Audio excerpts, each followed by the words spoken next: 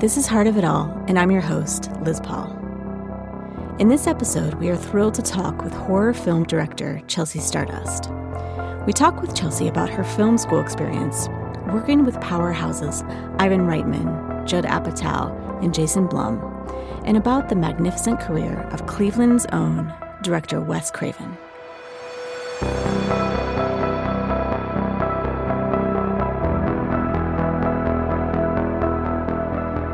I am thrilled to have film director Chelsea Stardust on Heart of It All today. So Chelsea, thank you so much for being here. Thank you so much for having me. So the focus of this podcast is to explore the Ohio-Hollywood connection and to discover just how much Ohio's people have influenced the entertainment industry. But I thought we would start this interview by getting to know you a bit and hearing your story. So can you tell us a little bit about where you grew up?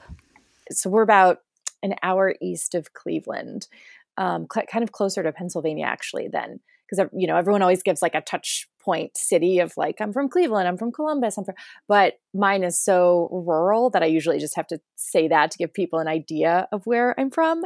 But very rural and very much country mouse to city mouse in my life. So what was your childhood like? Did you have siblings, and what did your parents do? Yeah, so I am an only child, and I'm the daughter of two fine artists. So my mother is a sculptor and also an art teacher, and my dad is a painter. And both my parents love movies as well. And when my dad, they both went to art school, and when my dad was in school, he was also making movies and loved movies. He actually went to undergraduate school with David Lynch. So he was there at the Pennsylvania Academy at the same time as David Lynch. And I grew up on a farm, not a traditional working farm, but it was full of animals. So I grew up with like 30 dogs, 20 cats. We had a lot of dogs because I raced sled dogs for a long time, and my parents raced sled dogs basically until I went to college. So that was something, probably if I wasn't a director, I would be still racing sled dogs. And also, I'm a big genre fan in terms of horror movies. I love horror movies, and that was also because of my parents. And they love Halloween, and so it sort of started there. And then I went down the path of watching horror movies, and that sort of helped shape who I am as a director. Do you remember when you first fell in love with the horror genre? I mean, I've always loved cinema. I love all cinema. Since I was little, my favorite movie is Back to the Future. I have Back to the Future tattoos. I have a Breakfast Club tattoo. I have an Alfred Hitchcock tattoo. A lot of movie tattoos. I just got a John Waters tattoo. Yeah. So that just gives you an idea of like my aesthetic. That's great. But I grew up reading Scary Stories to Tell in the Dark and Bunnicula. I was obsessed with Bunnicula and Goosebumps. So it kind of started there. And then, of course, my parents would show me the sort of appropriate for kids horror adjacent stuff because I loved Halloween so much. They're like, okay, let's watch, Great Pumpkin, Charlie Brown, Legend of Sleepy Hollow, Black Cauldron, Sleeping Beauty. So it kind of sort of started there. And then it was the Universal monster movies. And I remember seeing Dracula and just absolutely falling in love with Bela Lugosi. And really with the Universal monster movies, they're tragedies. And there's something that I really, as an only child, like really connected with these monsters. And then as I got older, it was, okay, Alien and The Omen and Texas Chainsaw Massacre, and the movie that I absolutely fell in love with, Night of the Living Dead. And as I would watch movies, I would start to kind of pay attention to the directors, the writers, the cinematographers, the composers, and I was sort of self-educating. And then I started making movies myself. Then I took a continuing education course while I was in high school at the Cleveland Institute of Art with a filmmaker in Ohio named Robert Banks, who's based in Cleveland. He's an incredible experimental filmmaker. And he taught me how to shoot on Super 8. So Super 8 shooting, editing, and, drawing on the film and coloring the film in and doing all sorts of like really wacky stuff. And he's innovative. The one who also, Innovate. Yeah, totally. And he also helped shape my love of horror because, and this is going to circle, we're going to do a full circle later on in this podcast, but he gave me this stack of VHS tapes because this is still the time of VHS. I'm aging myself. And people are going to listen and be like, no, what it's is all a good. VHS? You're in good company. Yeah, you're in good company. I still have a VHS player that I use all the time, but he handed me a stack of movies and he's like, this is what you need to watch. And it was George Romero's Martin. It was Larry Cohen's God Told Me To. And it was Wes Craven's The Hills Have Eyes. And he said, this is what you need to be watching. And of course, they were very different than what I was watching at the time because I was watching sort of the more blockbuster stuff. And so he's showing me these more indie, in the indie world of horror films. So, and then from there, I decided I wanted to go to film school. Right. And you went to Ohio University for film school. And what was that process like? To go to OU as an undergrad at this time, to be in the film program, you had to go through the Honors Tutorial College, which was sort of this Oxford style, where you don't take general education requirements. You are just thrust right into your major. And I loved that. And I love the idea of tutorial style teaching, more intimate. At the time, they only took 3 people a year through the honors program. And I was one of those 3. But my class, you're also with graduate students. My class was only 11 people, but they were from all over the world. And we just had the best creative collaboration. And the entire film school was so diverse, which I'm so thankful for to have had that experience. NOU itself. But the minute I sort of like really got onto the campus and immersed myself in it, I was like, this is incredible. It's one of the most beautiful places in Ohio. And my experience there was so, oh my God, it was so, I don't know if I can swear on here, but it was so fucking magical that I loved my 4 years at Athens so much. I have to say one of the best parts of going to college for film and college in general was that I got to meet so many people. And to this day, people I met at OU, I am making movies with. So like my cinematographer and is from OU. I met him freshman year at Film 101 class. My editor. Oh, that's awesome. Like, yeah. Someone I've used to edit my films. And they're all like, everyone is working pretty much in the field they wanted to when they were at school. So everything from cinematographers, editors, music supervisors, actors, costumers, you name it. I know someone from OU that does it. Yeah, that's incredible networking. And it's almost like it's your community. Like you were building that community here at Ohio University, and it's now in the real world, you're leaning on them. Well, when you went to LA, what was your first job when you got there? While I was still at OU, I did an internship at a place called Heyday Productions. And at the time they were making the Harry Potter movies. Yeah. And they actually asked me if I wanted to PA on one. And I was like, no, I got to go finish my year at school. Right. Oh gosh, right. So it would have been a very different experience if I would have done that. But where I am now. However, I went back, finished my degree, and then I was home maybe a week from OU. And I got a call from the woman I'd interned for. And she said, I changed companies. Did you graduate? Are you still moving to LA? And I was like, yes, I graduated. Yes, I'm moving to LA. She's like, great. I need a new assistant. Can you start in a week? Wow. And she moved companies and worked for a company called Montecito Picture Company. And that is it was the head of the company is Ivan Reitman. Rest in peace. Wow. So Ivan Reitman of Ghostbusters, produced Animal House, just an incredible director. And so I worked there for 2 years as her assistant, as her name's Allie Bell. So my first job in the industry was working for a woman who was awesome and really showed me the ropes. And I got to go on my first movie set, where my very first like true movie set. And I'm talking to Michael Keaton, Jane Lynch, Carol Burnett. Like the cast was incredible. It's a movie called Postgrad. And it was directed by a woman named Vicki Jensen. So sort of my first real movie set was a movie directed by a woman, which was incredible. And then I ended up getting a job working for Judd Apatow for 2 years. So I was part of Get Him to the Greek and Funny People and Bridesmaids.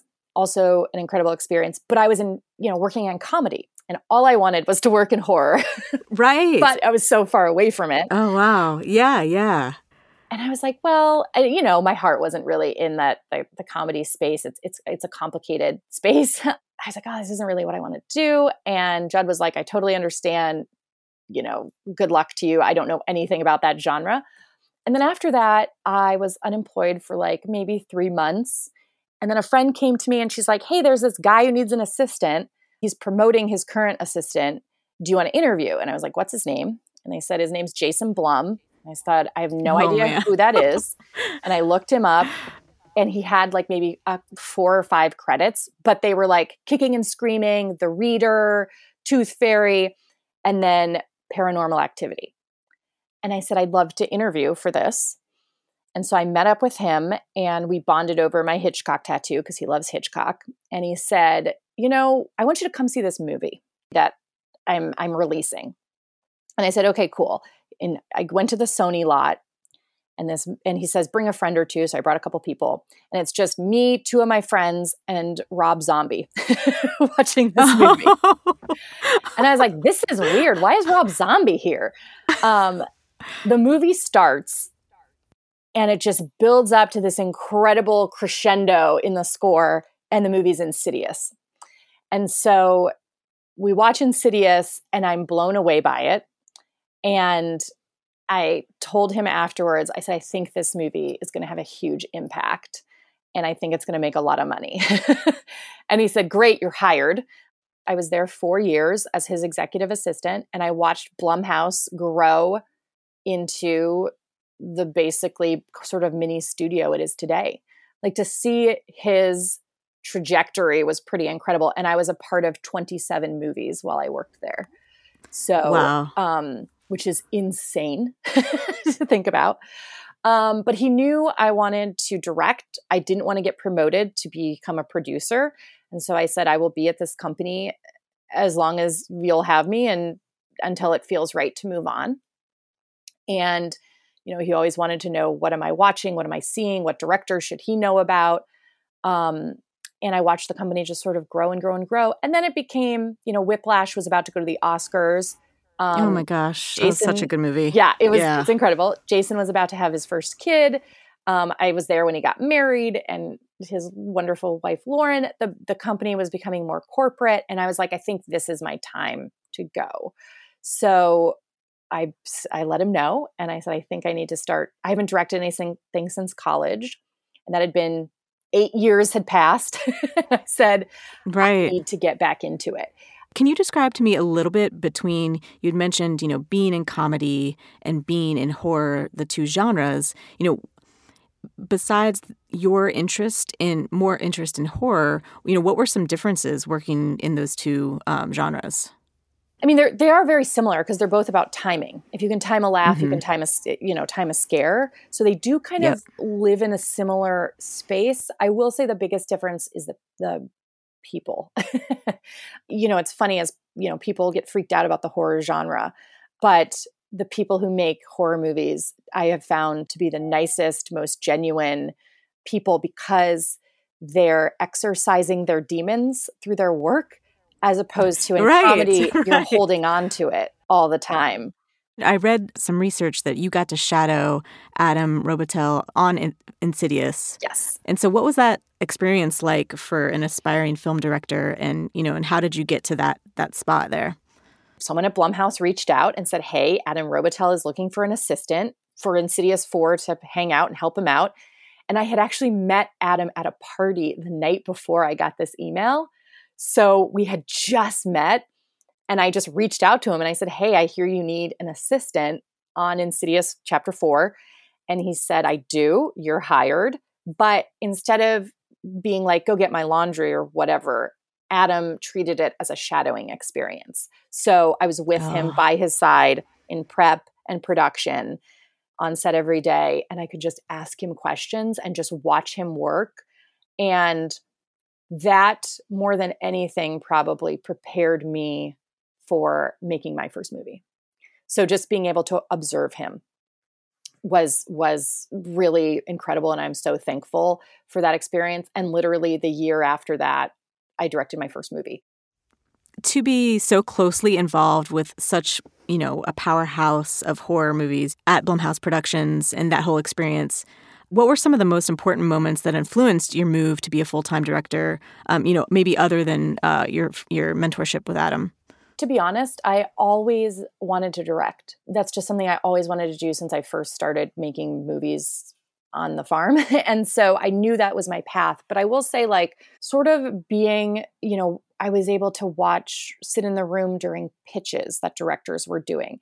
I was part of, seeing development notes coming. So that's notes the producers give on scripts, sort of seeing the structure of that, really seeing the other side of it, like what production companies are looking at with directors and projects. That was so insightful that I felt like I can do this. Just absorbing all the information like a sponge, watching Lee Winnell work and James Wan work, and listening to sort of directors, fight for their vision, and all that stuff just really fueled my fire. And honestly, just sort of seeing the end product, seeing, all of these elements put together in the final product of the movie was really exciting to me. And I was, so determined to make a movie. It took me 10 years to make my first feature film. And just all of these elements helped fuel the fire. And honestly, I never gave myself a plan B. Right. Just this is what I'm doing. So determination and seeing other determined directors, that is sort of was like, I can do this. And once I directed my first short after college and while I was working for Crip TV, I was like, oh yeah, this is what this is like. It's been so long. I want to keep doing this. Yeah. Was it like riding a bike, or was it like, oh, I got to get more of this? Yeah, it was. It was like that. The feature, when you're doing your first feature, it's a short times 10. So it was way more intense. But yeah, so those are what I think of. Yeah. Well, I mean, 2019 was a huge year for you. I mean, you had 2 features released that year, right? That you directed. Yes. In 2018, I shot 2 movies. My first 2 films. I shot a movie called All That We Destroy, which is a science fiction thriller. I directed that at the beginning of the year, January, February. And then at the end of the year, I directed a horror comedy called Satanic Panic. And then they both came out in 2019 within a month of each other. And so you were busy. It was insane. One came out on All That We Destroy came out on Hulu. It's part of the Blumhouse Into the Dark series. And then Satanic Panic did a 30 film festival circuit. So it played at 30 film festivals. And then by the time that was done, the movie came out in October of 2019. I finished up all the sort of promo I had to do for it. And then the pandemic hit. Oh. And so that, I just squeaked those movies out just in time. So what projects are you working on now? Okay, so right now I'm getting ready to pitch a TV show that I'm doing with my husband, who wrote my first movie. Him and his writing partner, they wrote All That We Destroy. So we're getting ready to take a TV show out to pitch it. And then I also have a feature in the works to shoot next spring. So we're casting that right now. And then also I'm working on other projects. So I'm, developing things, working on scripts. You always have to have multiple eggs in multiple baskets. Right. And so that's what's coming up next for me. Oh, wonderful. Well, I look forward to seeing all that you're going to produce. Thank you. I'm so excited. What sets creative Ohio filmmakers and industry leaders apart from others? Like, what is it about Ohio? Or do you think it's coincidental? Or, what's your take on that? It's in the water. No, I think there's a specific work ethic I notice out of people from the Midwest. And I don't know why specifically that is, but it's very much, pull yourself up by the bootstraps and working really hard. And maybe that's just how we're raised or the environment we were raised in, and also to really embrace and follow your dreams. And it's not everybody does that, but just kind of looking at, during my time at OU and during those 4 years, all the people I met in that time and how many wanted to go out and make movies and how many of us did it and are still doing it. And also we have each other. So like when I moved out to LA, I had a whole community of people from Ohio that we all helped each other. And I think that's another thing is there's not really, at least in my experience, a sense of competition. It's let's help one another so we can work together, because there's nothing better than making movies with your friends and people you went to college with and have a shared history with and that really get you and know you. And I think it's like we want to have it be a community instead of a competition. There's no entitlement. Everyone's just working really fucking hard right. to get where they want to get. And just to see everyone's success is just inspiring to me, and that we're all sort of in it together. But I mean, maybe because Ohio's the heart of it all. Exactly. Also, I think coming from the country and how to like deal with being afraid of the dark, because Ohio is a place where it gets fucking dark out. Yeah, we're in it right now. Dark. You're right. And we also like, we experience extreme cold in Ohio because Lake Erie is right there. Like it makes us pretty resilient. I think that's the thing. I think it's resilience. I think Ohio just breeds like true resilience, and that you can kind of get through, anything coming from there. That's sort of how I feel sometimes. I'm like, oh, because I had this experience or that experience or this experience, I feel prepared for this, So that's my 2 cents on it. My 25 cents. Yeah. So like when you hear of a movie or a TV series being set in Ohio, just across any genre, like in TV, limited series, movie, what's your gut reaction?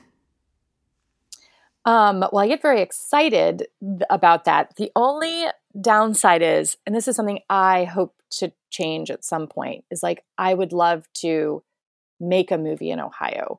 I would love for those movies that they take place in Ohio, that they're actually shot there.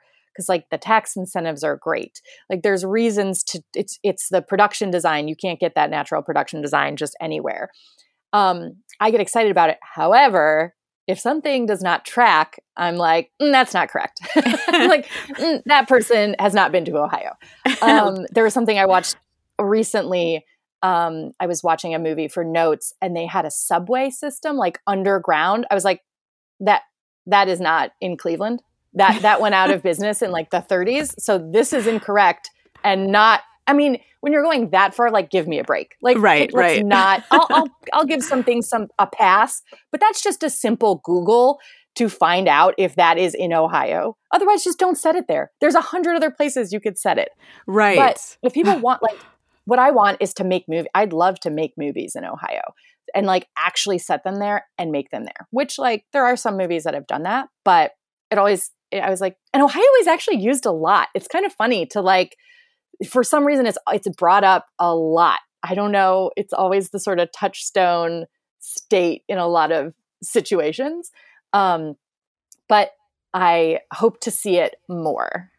Yeah, that's great. Yeah, and that's kind of, why I wanted to make this podcast is like Ohio being mentioned in entertainment industry projects is not going away. Like, everything from, Family Ties set in Columbus, Ohio to Noah Baumbach's newest Netflix movie, White Noise, is set in Ohio. I mean, it goes on and on and on. And so I'm always interested, is it that there are awesome folks like you who are from Ohio who want to pay homage to Ohio? Or is it that Ohio means something to the industry in general? And so I'd love to kind of pick your brain about that. Yeah, I think it's both of those things, but I also think it's the creatives wanting something that is relatable to more of the United States. I think a lot of times when they say New York or LA, if you don't live in either of those places, it's maybe not as relatable. So by setting something in Ohio, you're like, oh, that's only like a couple. I'm in the Midwest. That I relate to that state. I think it's more of trying to appeal to more of the United States by setting it in a place that people maybe feel more connected with. And that, again, they can, because also it is, it's placement connecting to so many states. A lot of times when I was working at production companies, they were talking about appealing to Middle America and their projects, like, how do we connect with Middle America? And I think Ohio, being part of the Midwest, at least in my opinion it is, I think that makes it more people can relate to it and connect with it than, LA or New York City. If you haven't been to a place like that, I think it's maybe alienates people a little bit, because I think there's some people have this sort of pretentious idea of those cities. But if you don't set it in a place like that, you immediately do not have to worry about that people feeling that way or thinking that way. And most people, I feel like, have a connection to it in some way. Oh, I have an aunt that lives there. The amount of people that have talked to me that be like, oh yeah, I got an uncle there. I grew up there, or whatever. I pass through there when I drive to such and such, and I always stop at this place. So I think because of its placement, that's another reason too that people connect with it. At least that's just like sort of my first thoughts on it.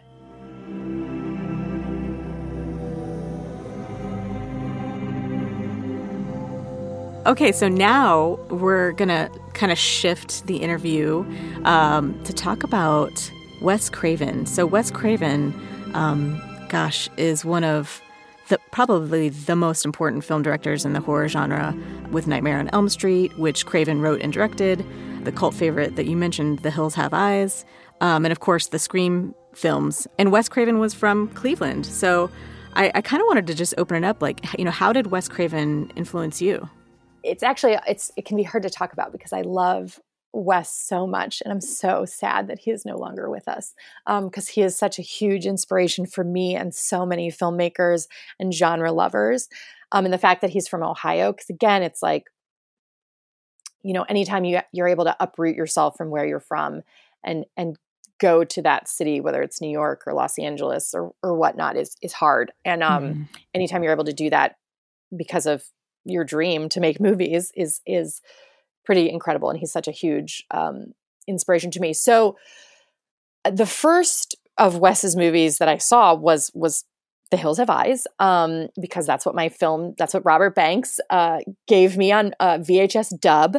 And I was like, this movie's insane. And then I immediately started seeking out his other movies. So obviously Nightmare on Elm Street came right after that.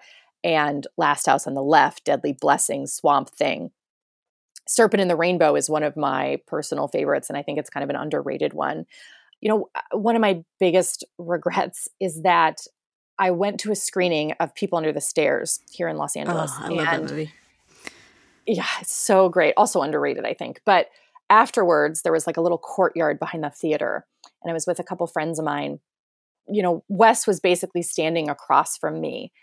And I thought my friend was like going to introduce us, but he didn't. And I should have just reached my hand out and introduced myself to him. And that's one of my biggest regrets, is that I didn't just say like, hello and thank you for your contribution to the genre. And he was one of the, like, he's so intelligent. I highly encourage folks to go out and like just Google like YouTube videos of Wes talking about movies and talking about horror movies. And he's so incredibly intelligent. He was also a professor, and he's soft-spoken, and he's so sweet. And everyone who worked with him loved him. Like, I asked Jerry O'Connell when I worked on Satanic Panic, because Jerry's in Satanic Panic. I said, what can you tell me about Scream 2? What can you tell me about Wes? And Wes is one of those people, again, when I talk about the kindness that you find in this genre, and he's like, he was the nicest person ever. And everybody loved him. And it's just such a loss to not have him here anymore. And he was doing such different movies too. He started out in the adult entertainment industry. He started out in porn. Right. he was able to transition, like making movies in the 70s. Not all horror directors were able to keep their careers going into the 90s, let alone the 2000s. So like he's making, these really intense movies in the 70s, but then in the 80s, he's making, Nightmare on Elm Street. And then in the 90s, he's doing People Under the Stairs and New Nightmare. And then in 96, he does Scream. And, just looking at that trajectory is pretty incredible. And then is one of the only directors to direct every installment of the Scream franchise. Like, and then all the way to the 2000s, like 2011 is when Scream 4 came out. But like that trajectory of success is fucking incredible. It's Absolutely. just so amazing.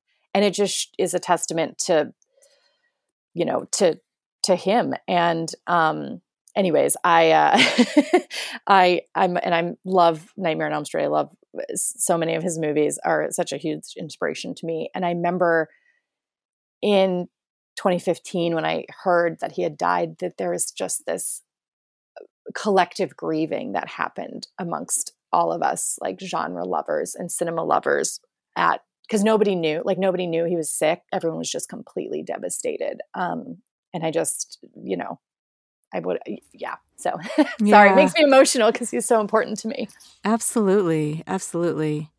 Well, thank you for sharing that because, I think that he has created such a lasting impact and such a long career. It's just incredible. And you produced a mini documentary called The Craven Touch. I did. Yeah. What was that process like? Elijah does a lot of these great docs, and a lot of times they are little supplemental pieces on DVD. A lot of the horror films, the Blu-rays, have really incredible bonus features. But this was specifically about Wes, and we got to talk to, composers and cinematographers and producers who had worked with him. We even talked to his assistant, which was a pretty incredible, because again, having been an assistant, just sort of hearing the inside track, and everyone just loved him and loved working with him, and just, being a part of that documentary, which was originally, I think, supposed to be its own standalone thing, but is now a bonus feature. But just to hear stories, just to hear people's stories about Wes and the kind of person he was. And also, as he said some things in Ohio, even though they're not filmed in Ohio. Right. Saying like, oh yeah, we're using Ohio for this. And, really thinking about those roots. And of course, just, I love that we share the state that we're from, and also just like the stories of where he got his ideas, like Nightmare on Elm Street, like sort of how his brain worked and how he would read articles and be like, oh man, boy, that could be because he was so smart. Again, he's a professor, and his sort of approach to storytelling, I just loved. And he just does the most, some of these movies I listed off, like Nightmare on Elm Street has an iconic villain. Scream, iconic villain. Like for the ones that you see all the time, for two of those to have been generated by the same person is incredible to me. Well, oh my God. And that fact, well, I read, I don't know if this is fact or not, but that Wes was bullied as a kid in Cleveland by someone named Fred Krueger. Yeah. And also I love his, so I love that he's taking pieces of his actual life, because there's a lot of biographical elements in Nightmare on Elm Street. Yes, the Fred Krueger bullying.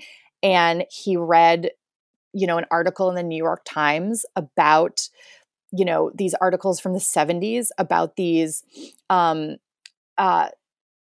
refugees from Southeast Asia who were dying in their sleep. They were having these horrific nightmares, and they were calling it like sudden unexplained death syndrome, but that no one really like connected the dots to these things, and that they were sort of related to one another. So that he's taking that element, the Fred Krueger element, the idea of, these movies that had come out with these iconic masks. Because at this point, 84, we'd seen, Texas Chainsaw Massacre. We'd seen Halloween. Michael Myers with the Halloween mask.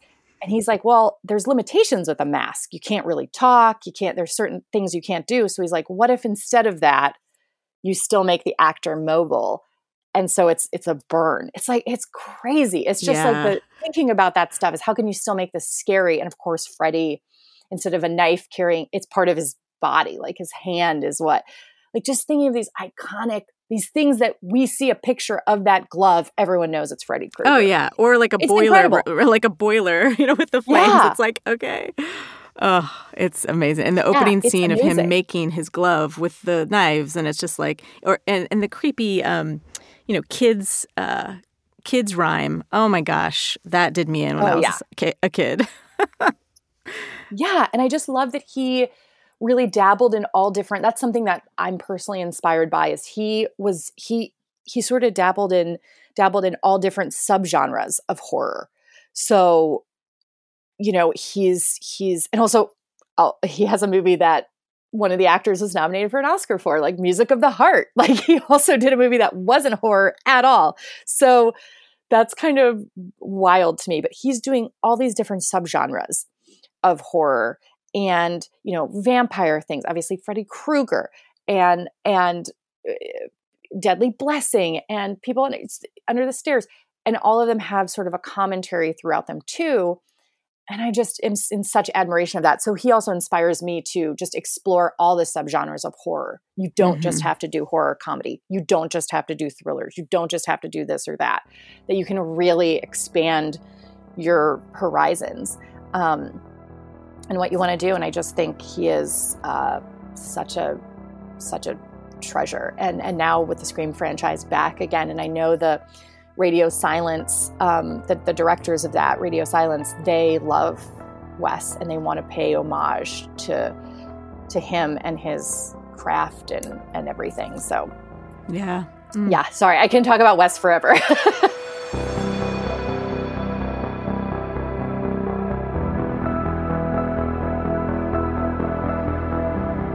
Well, this is amazing. This has been so wonderful to talk with you about your career and about your experiences, and I cannot thank you enough. Thank you so much for having me. I can literally talk about my love for movies, horror, Athens, Ohio for days. So, and I hope one day I dream of having a house in Athens and being able to just split my time between here and there and being like a visiting artist for a semester. I love that so much. So putting that out to OU, right. Anyone listening, let me help out these students and give them some words, some pearls of wisdom. Thank you so much. I appreciate you, Chelsea. Thank you for having me.